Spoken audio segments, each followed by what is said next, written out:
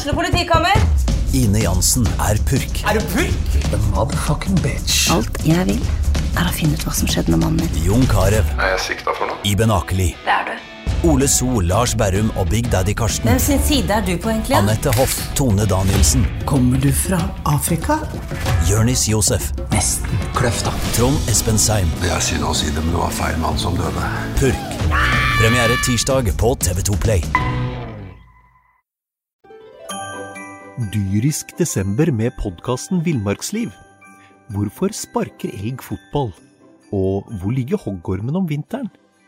Og hva grunnen til at bjørnebinna har seg med alle hannbjørnene i området? Svarene på dette og mye mer får du i podcasten Villmarkslivs julekalender Dyrisk desember, der du hører på podcast.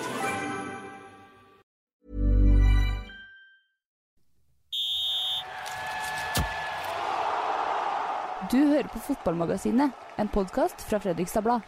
Mandag morgen, og vi skal igjen snakke om at Fredrikstad vinner, for denne gangen var det Moss som fikk smake på hvordan det å møte serielederen. Det ble ikke en sånn der, man høvla ikke over Moss, men man tar med seg 3 poeng hjem til Fredrikstad, og det ble en grei seier, Erik. Det gjorde det utover i andre gang, men det var ikke noe dårlig match av mossingene. Jeg var på Meløs, snakket med flere der inne som mente at Moss leverte årsbeste mot FFK. Men allikevel så hadde man ganske god kontroll utover i andre gangen, men vakkert og leken, som vi har nesten blitt litt bortskjent med å se FFK, det var ikke. Men ny solid 3-poenger og 11. strake og klubbrekord, og alt bare vel.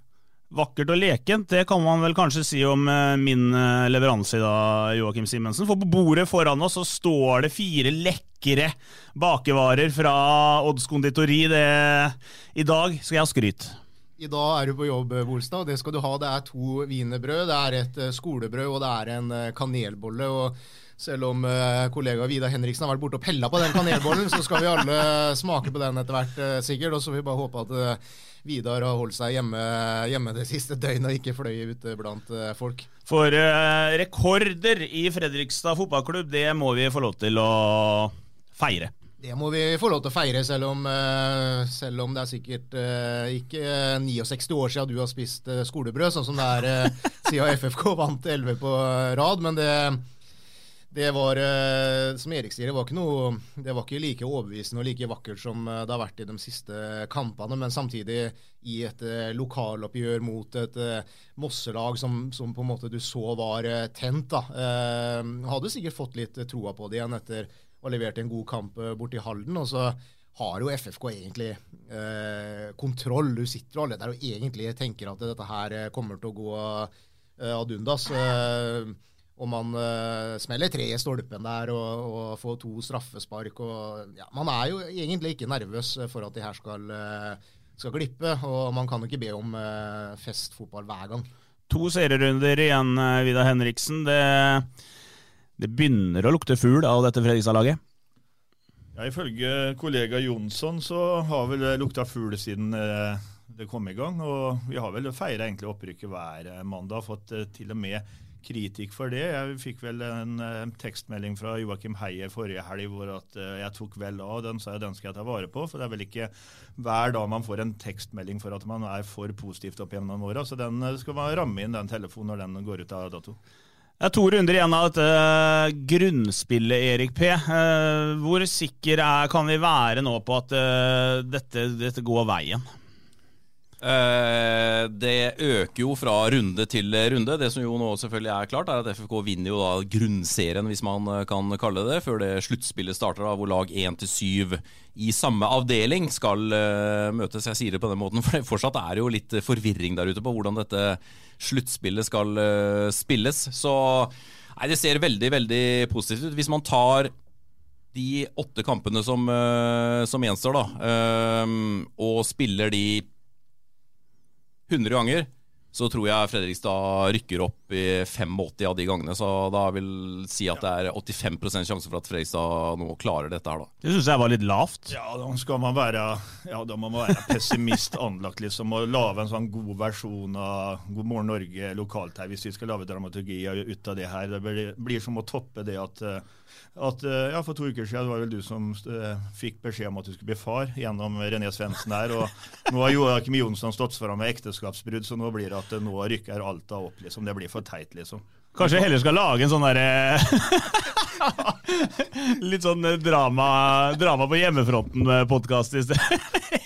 Nå var det noen sammenligninger fra Vidar Henriksen her som ikke Nå den på Twitter igjen, så støtt og stadig kommer det noen tweets fra Henriksen som ingen forstår, og jeg ser for meg hvordan han sitter hjemme og humrer for seg selv. Han har en egen humor som det må tolkes litt i det vel, og det Vidar Henriksen kommer med der, men ja, det Moss ble tatt greit da, og så hadde vi en kamp inne i Oslo i går da, eller samtidig som hvor det blir uavgjort mellom Kjelsås og Kvikk. Kjelsås leder 2-0, og så kommer Kvikkarna tilbake og får med seg et poeng, og det jo jækla viktig i forhold til den andreplassen. Ja, og i helgen så hadde Kvikk virkelig flytt, fordi etter 2-2 så var man jo fortsatt ganske offensive i hodet, og Kjelsås hadde noen gedigne muligheter på 3-2 etter 2-2-skåringen til Skal du begynne å spise nå, Bolstad? Ja, jeg må jo smake på det. Det helt nydelig. Jeg skjærte opp her. Det den jeg har tatt med. Fortsett nå. Kjelsås var helt klart nærmest seieren i den matchen der, men Kvikk har den unike evnen også, det skal de ha. De klorer seg fast og tar poeng og gir aldri opp og har åpenbart en herlig moral i laget. Så Kvikk jo ikke ute av det helt. Fredrikstad tar det opprykket mye av det. Men andreplassen, der jo nå åpen, fordi Alta slo jo Skeid ganske greit i går, 3-1. Så nå det jo egentlig 3 lag da, som har noe å spille om, FFK om opprykket, og så blir det vel da Kvikk og Alta som slåss om den andreplassen utover. Det har jo et Hødd også da, som ypper seg mot de fleste nå. De har jo begynt jo sesongen med å ikke skåre mål, men så har man begynt å gjøre det også.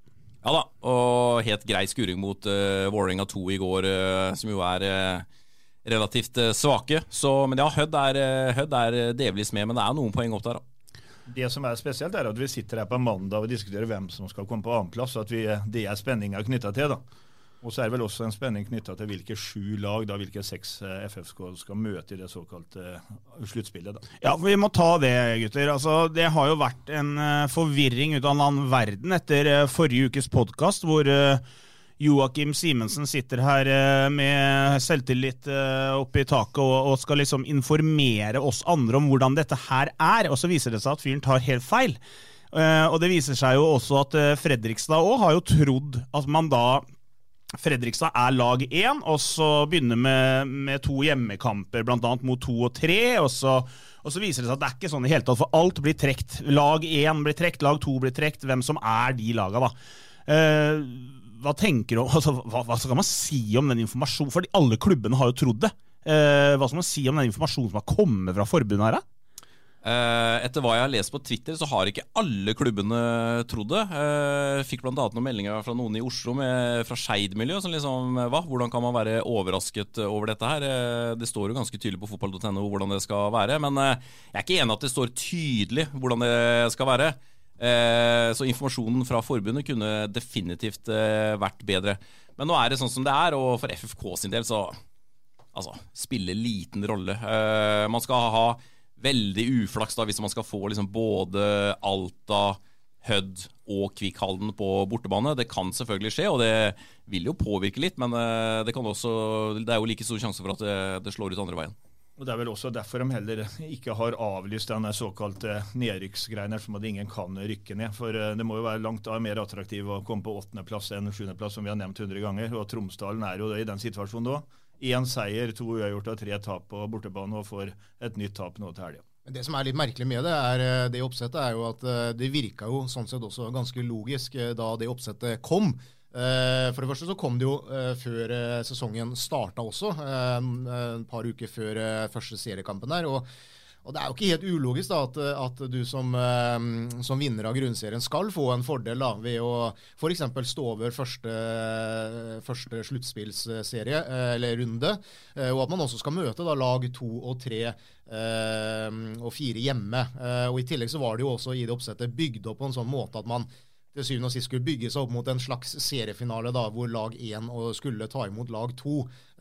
Man begynte jo så liksom mye i det oppsettet var ganske logisk utifra hvordan andre sånn type sluttspillsoppsett pleier å fungere. Så, og i og med at det kom før seriestart, så var det jo liksom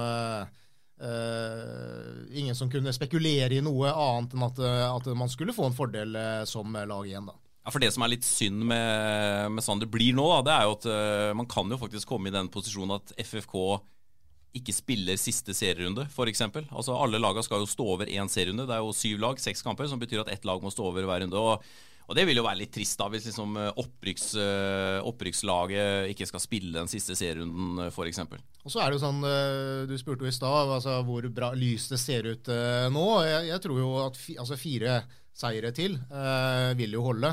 Og da det jo sånn at hvis man vinner de 2 siste kampene i grunnserien, og så møter man for eksempel Alta og Kvik da, i de 2 første sluttspillsrundene, så kan det være veldig, veldig kort tid til man kan feire noe her nede. Jeg helt enig med Joakim. Med 4 seire til så bør det opprykket være i boks. Da vil Fredrikstad ha 33 pluss 12 poeng, som 65. 45, selvfølgelig. 65, faktisk.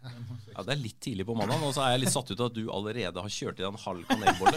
Ja, man vil ha 45 poeng, og man vil jo også ha sannsynligvis da en mye, mye bedre målforskjell enn de øvrige lagene der, som i da realiteten et ekstra bonuspoeng, så det ser meget, meget bra ut. Ja, men da har man jo har Tromsdalen til helga, og så det Brattvåg etter det, før sluttspillet begynner.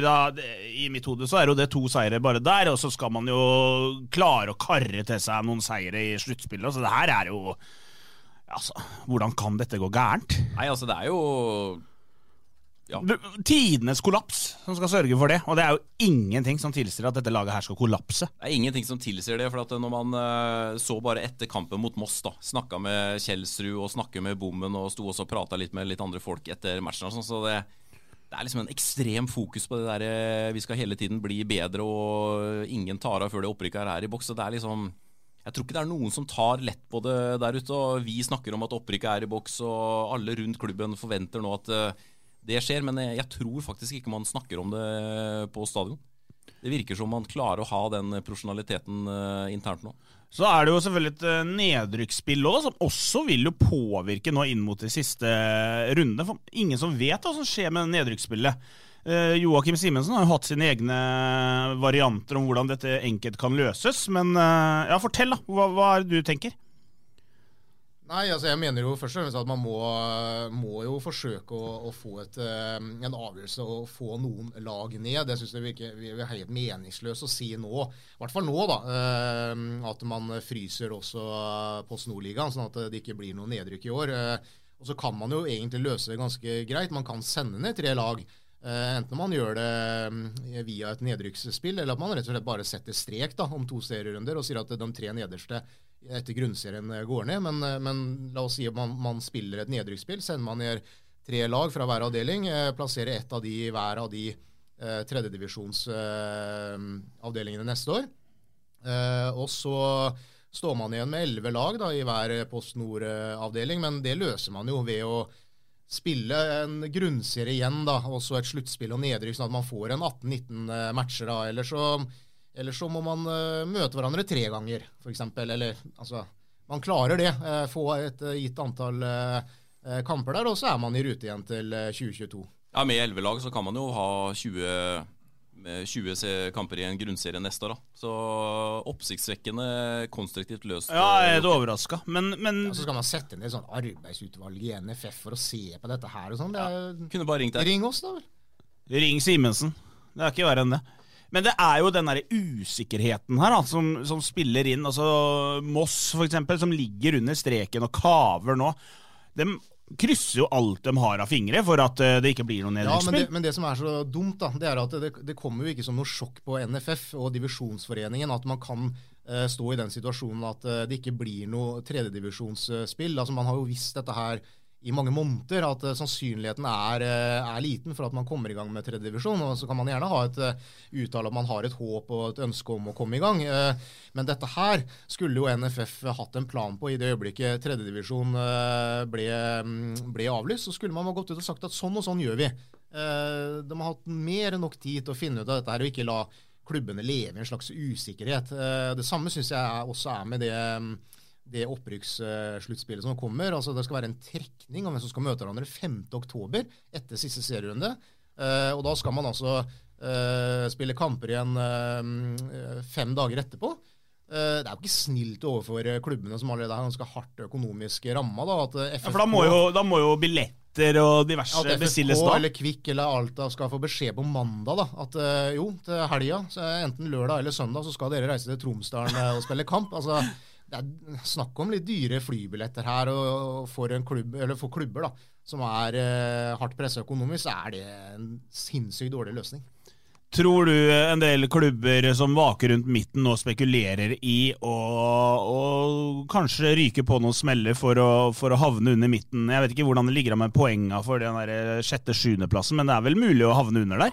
Ja, det jo faktisk veldig jevnt, helt ned fra 11. plassen og egentlig opp nesten til 5. da. Skeid på 5. plass med 19 poeng, og så Eidsvoll-turen på 11. plass med 12 poeng, så det 6 poeng som skiller der da, når 2 kamper gjenstår, så det jo veldig mange lag som ligger akkurat på å vake rundt den streken, men jeg tror vel ingen spekulerer i om skal vi bevisst havne i nedrykkspulja, eller skal vi, altså når man går ut på banen og spiller kamp, så tror jeg ikke det noen som legger seg bevisst på det nivået her. Nei, men det jo enkelt å for eksempel starte med et svakere lag da, altså bruke juniorer, bruke B-spillere. Ja, det kan, i teorien så kan du gjøre det, men du spurte om jeg tror det, og da svarte jeg at nei, jeg tror ikke det. Det tror ikke jeg heller. Jeg tror ingen spillere eller trenere ønsker å gjøre det. Hvis du spør klubbledere og kassereren i klubben, så kanskje han har en annen mening, men både for spillere og trenere og sånn, så vil det handle litt grann om stolthet og sånn for egen del også, da, og si at ok, vi gikk i hvert fall til et sluttspill der. Vi tok ikke ferie. Men om det sørger for at klubben neste år konkurs, så det jo ingen som bryr seg om den stoltheten. Nei, men det kan jo hende at det blir et sluttspill i nedrykkspulja her også, og da det jo reiser der også. Altså, det jo ikke noe mindre reising i den pulja der enn det du gjør i den opprykkspulja, så jeg synes det blir meningsløst å avvikle noe for den nederste halvdelen, bare avlyse hele møka. Avlyse nå? Du mener det? Ja. Men da får man jo det problemet da, at enkelte vil hevde at noen kan... Jo, dersom at det har vært sånn... Før i gamle dager, som jeg husker, så var det jo kvalifisering til opprykk med 3 lag, og da var det jo naturligvis en kamp som gikk til slutt. Den endte jo borti Tønsberg med at FFK røk på grunn av at Tønsberg den gangen Eik Tønsberg slo Steinkjer, og da var det mye FFK-supportere borti Tønsberg som gikk hjem litt tidligere, og da spilte man på resultater, og det kan man jo også gjøre nå ved at den siste runden jo et lag som blir trukket som ikke får spille, da. Så da kan jo teorien bli uavgjort i den siste runden, så like greit å avlyse, mener jeg. Dyrisk desember med podcasten Villmarksliv. Hvorfor sparker elg fotball? Og hvor ligger hoggormen om vinteren? Og hva grunnen til at bjørnebinna har seg med alle hannbjørnene i området? Svarene på dette og mye mer får du i podcasten Villmarkslivs julekalender Dyrisk desember, der du hører på podcast. Mandag så var dere forbanna på at ikke jeg kjøpte baks til dere, og så sitter dere her nå med bordet fullt av baks. Hvorfor har dere ikke tatt noe? Fordi vi på jobb. På jobb, ja, men dere kan jo ete for det, vel? Ja, men vi lar deg forsyne deg ferdig nå, så...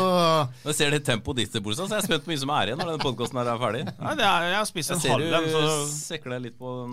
Fryktelig svær det der kanelbulla Jeg var faktisk nede på et annet bakeri i helga hvor jeg kjøpte en sånn der kanelbulle med noe sånn der smørkrem oppå. Altså, jeg klarte så vidt å spise halve. Altså, det noe av det verste jeg har spist. Eller det var godt da, men det sendte meg på et bilde 9:30 på lørdags morgen. Men hvor var du fant det der bakeri? Var ikke du oppe i en sånn der tretopp den helga her? Jo, jeg var på tretopphytte fra lørdag til søndag. Det var bakeri der også? Tretopphytte, satt jeg 8 meter over bakken og nøt utsikten av det. Hva så du der? Det var vann.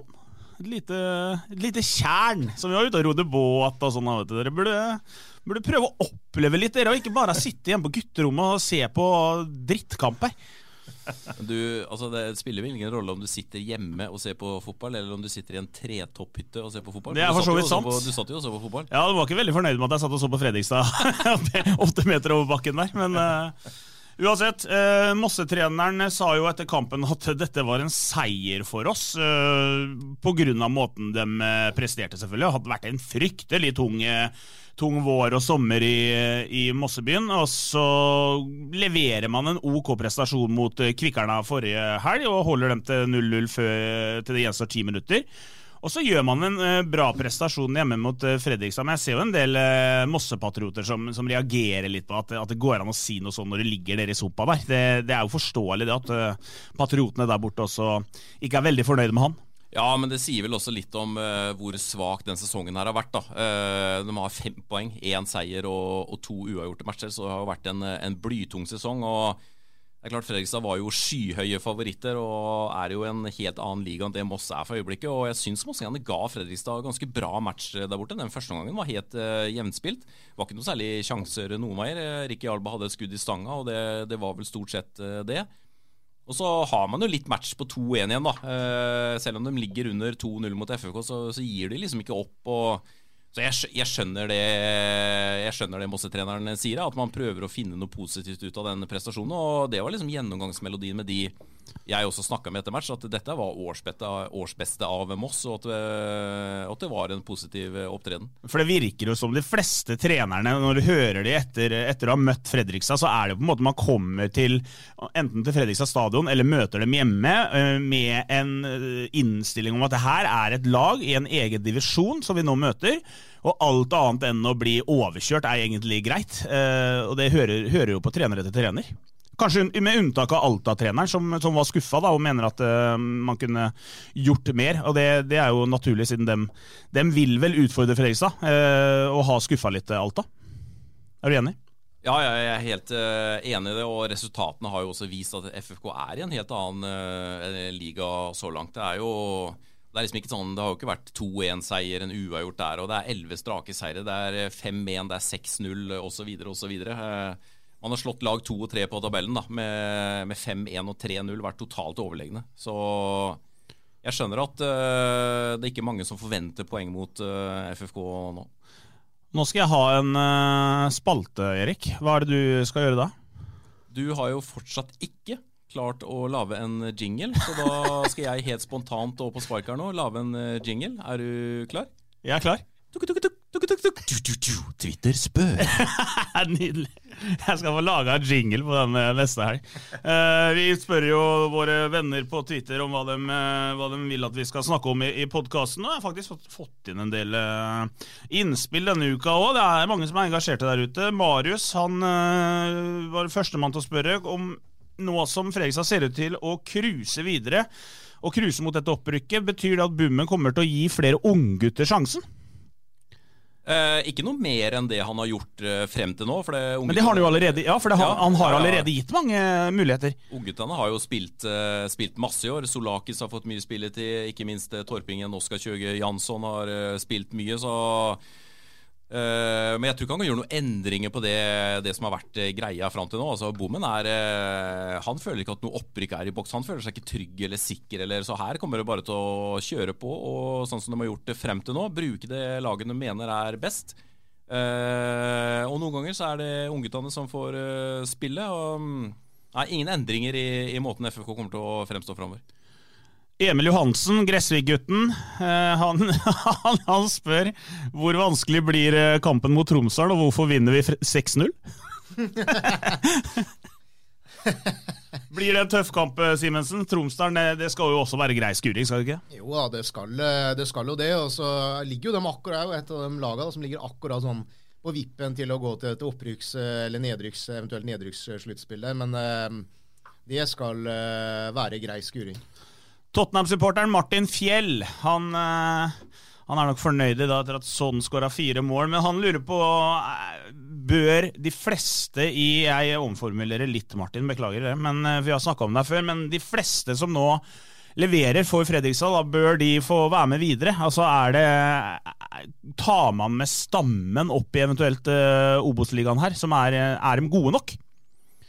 Ja, hvis ikke så må man jo begynne å si opp folk, og det gjør man jo neppe. Det er jo sånn at nesten alle har kontrakt videre, ut 2021 og 20. Det er jo bare noen 4 spillere som ikke har kontrakter nå? Ja, det er noen unggutter som ikke har kontrakt. Det er av de etablerte da, så er det jo Ludvig Begby, men han får garantert nytt kontraktsforslag, selv om han har hatt en fryktelig skadeplaga periode. Så utover det så er det noen unggutter, Solakis og Loros Vestby og Duman og Getz, og Noah Beck Hermansen er vel de som ikke har kontrakt videre.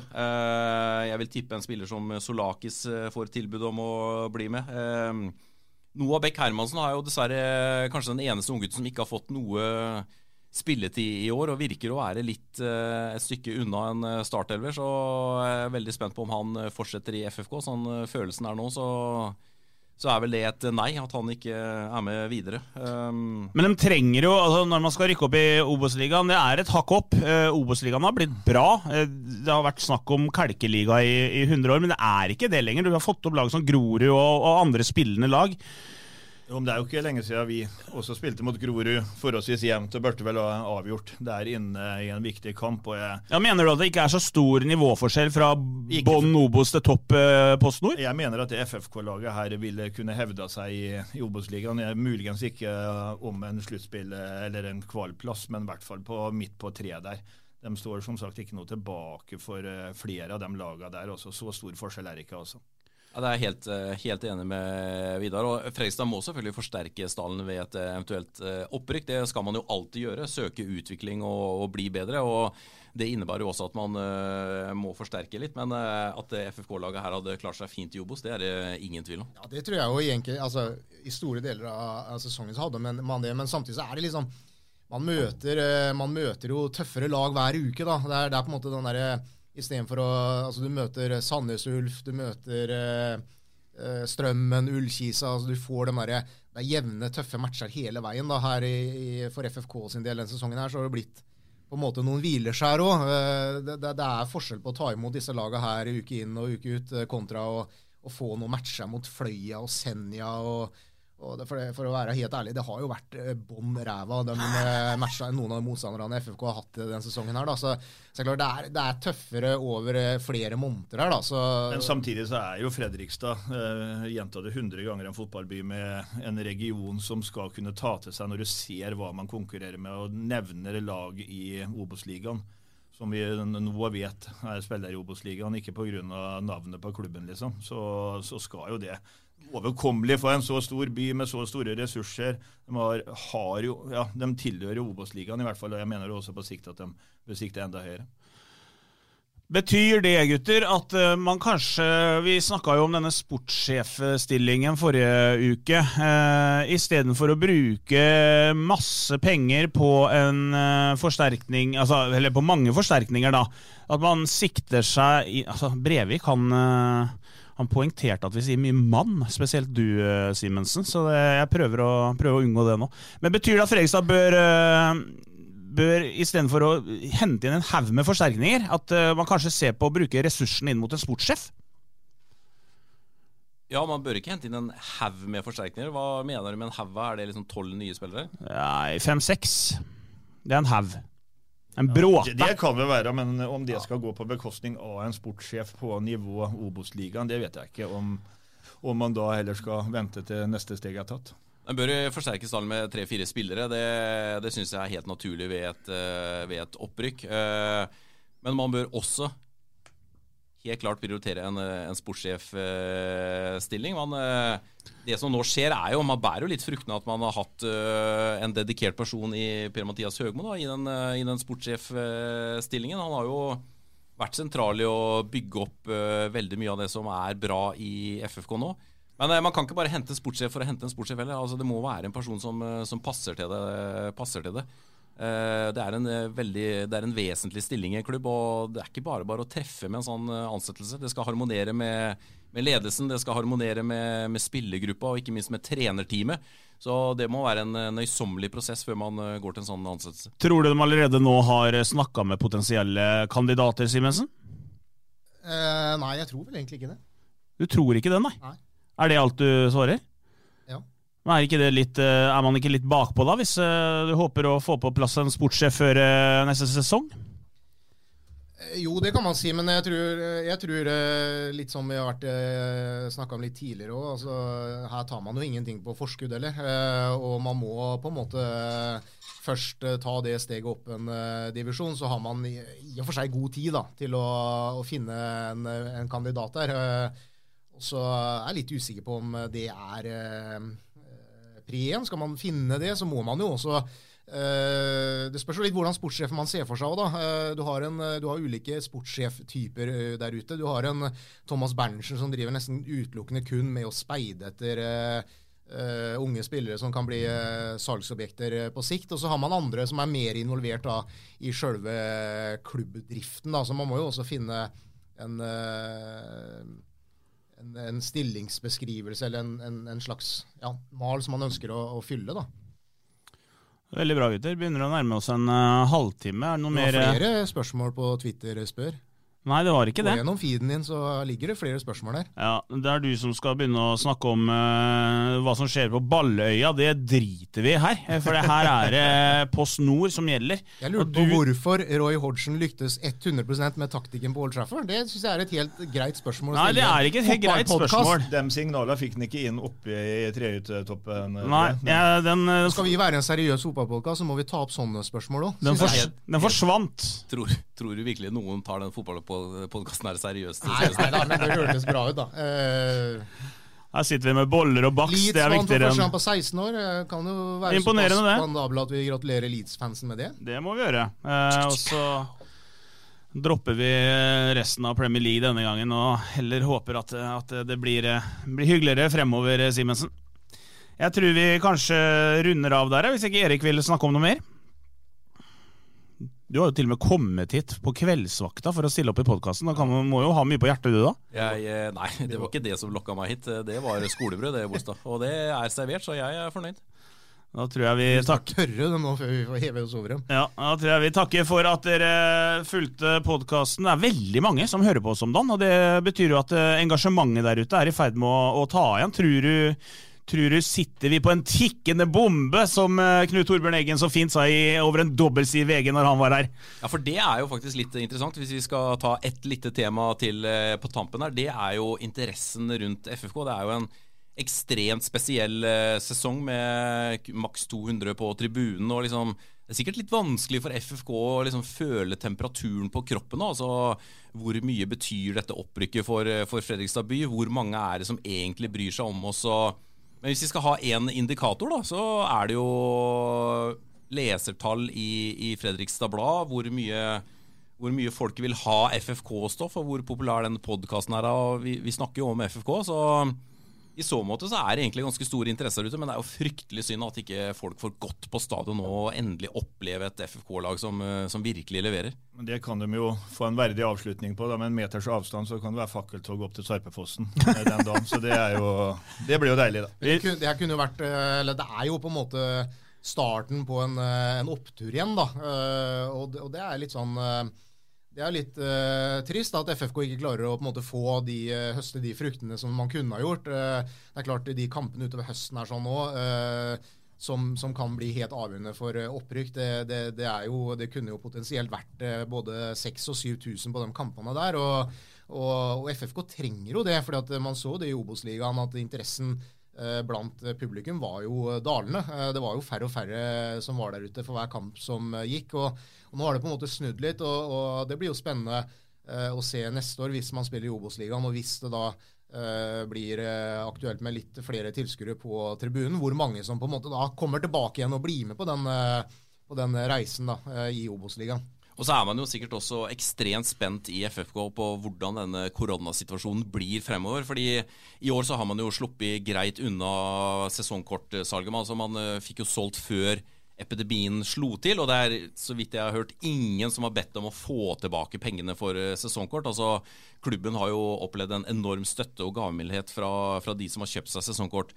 Men hvis denne situasjonen nå vedvarer da, og at det blir sånn at det ikke sikkert det blir tilskuere på matchene neste år, i hvert fall ikke kanskje i første halvdel, hvordan i all verden skal FFK nå klare å selge sesongkort gjennom den vinteren her, som man vet en viktig inntektskilde for klubben. Det en viktig buffer å starte sesongen med, få inn de pengene man gjør på sesongkortsalget. Så det spennende tider i møte, og dette her gjelder jo selvfølgelig ikke bare FFK, men det gjelder jo alle klubbene i de øverste divisjonene som har et solid sesongkortsalg. I andre divisjon så det vel egentlig nesten bare FFK, men i Obos og Tippeligaen så det jo en del klubber som baserer veldig mye av inntektene sine på det, og hvis en vaksine ikke kommer på plass ganske snart, og det sånn at man ikke kan gå på kamp i første halvdel neste år, eller?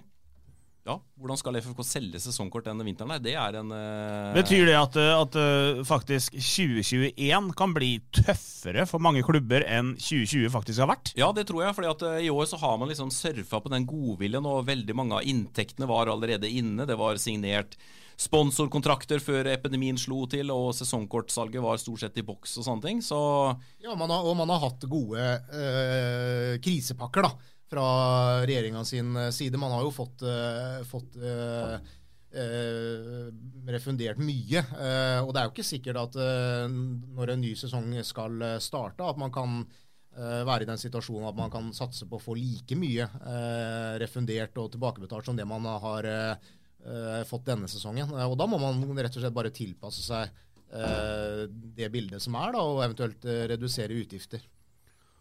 Så det fryktelig tøft å være breddefotballspiller om dagen nå, gutter, bare så dere vet det.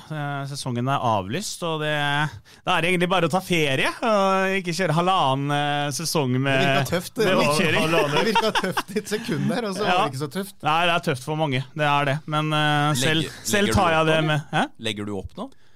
Nei, jeg kan ikke legge opp uten å ha spilt en kamp. Jeg legger opp etter neste sesong. Treneren min mente at jeg skulle legge opp nå, men det kan bare glemme, sa jeg da. Men hvor gammel du blitt i bostad? Nærmere 40 du nå? Nei, jeg 35 år. Jeg blir 36 til jul, så jeg har mange keper her. De har gått over 40, så det ikke noe å bekymre seg for, gutter. Vi runder av etter en deilig mandag morgen, og så skal vi få trua i Joakim Simensen og Baks. Det tror jeg ikke blir så veldig vanskelig, og så høres vi igjen neste mandag, for da har Fredrikstad vunnet 6-0, meldte Emil Johansen mot Tromsdalen. Den kampen på søndag, ikke det, gutter? Stemmer. Jeg håper ikke vi tar feil nå, for det gjorde vi en gang, og vi fikk huden full. Takk for at dere hørte på. Vi høres igjen neste uke. Dyrisk desember med podkasten Villmarksliv. Hvorfor sparker elg fotball? Og hvor ligger hoggormen om vinteren? Og hva grunnen til at bjørnebinna har seg med alle hannbjørnene i området? Svarene på dette og mye mer får du i podkasten Villmarkslivs julekalender Dyrisk desember, der du hører på podkast. Ukens annonsør HelloFresh. HelloFresh verdens ledende matkasseleverandør og kan være redningen i en travel hverdag. Mange av oss har nok vandret i butikken både sultne og uten en plan for middagen, som ender med at vi går for de samme kjedelige rettene gang på gang. Middag burde være dagens høydepunkt. Som HelloFresh kan du nå velge mellom 25 ulike retter hver eneste uke, eller få HelloFresh til å sette sammen menyen for deg. Dette gir deg muligheten til å prøve nye og spennende retter alene eller sammen med familien. Du velger antall porsjoner og får alt levert på døren på et tidspunkt som passer for deg. Oppskriften enkle og maten lett å lage både for store og for små. Ved å få alt levert hjem får du også mer tid til å dele matgleden med familie og venner. Kanskje det frister med asiatiske tacos eller greskinspirert kylling? Da kan jeg anbefale deg om å gå inn på hellofresh.no. Her kan du bruke koden FOTBALL og få opp til 1779 kroner i rabatt på de første 5 matkassene hvis du ikke har prøvd Hello Fresh tidligere. Du kan også bruke rabatten hvis du har vært kunde og stoppet abonnementet ditt for 12 måneder siden eller lengre. Gå inn på hellofresh.no og bruk koden FOTBALL. Har du et enkeltpersonforetak eller en liten bedrift? Da du sikkert lei av å høre meg snakke om hvor enkelt det med kvitteringer og bilag i fiken. Så vi gir oss her, vi. Fordi vi liker enkelt. Fiken, superenkelt regnskap.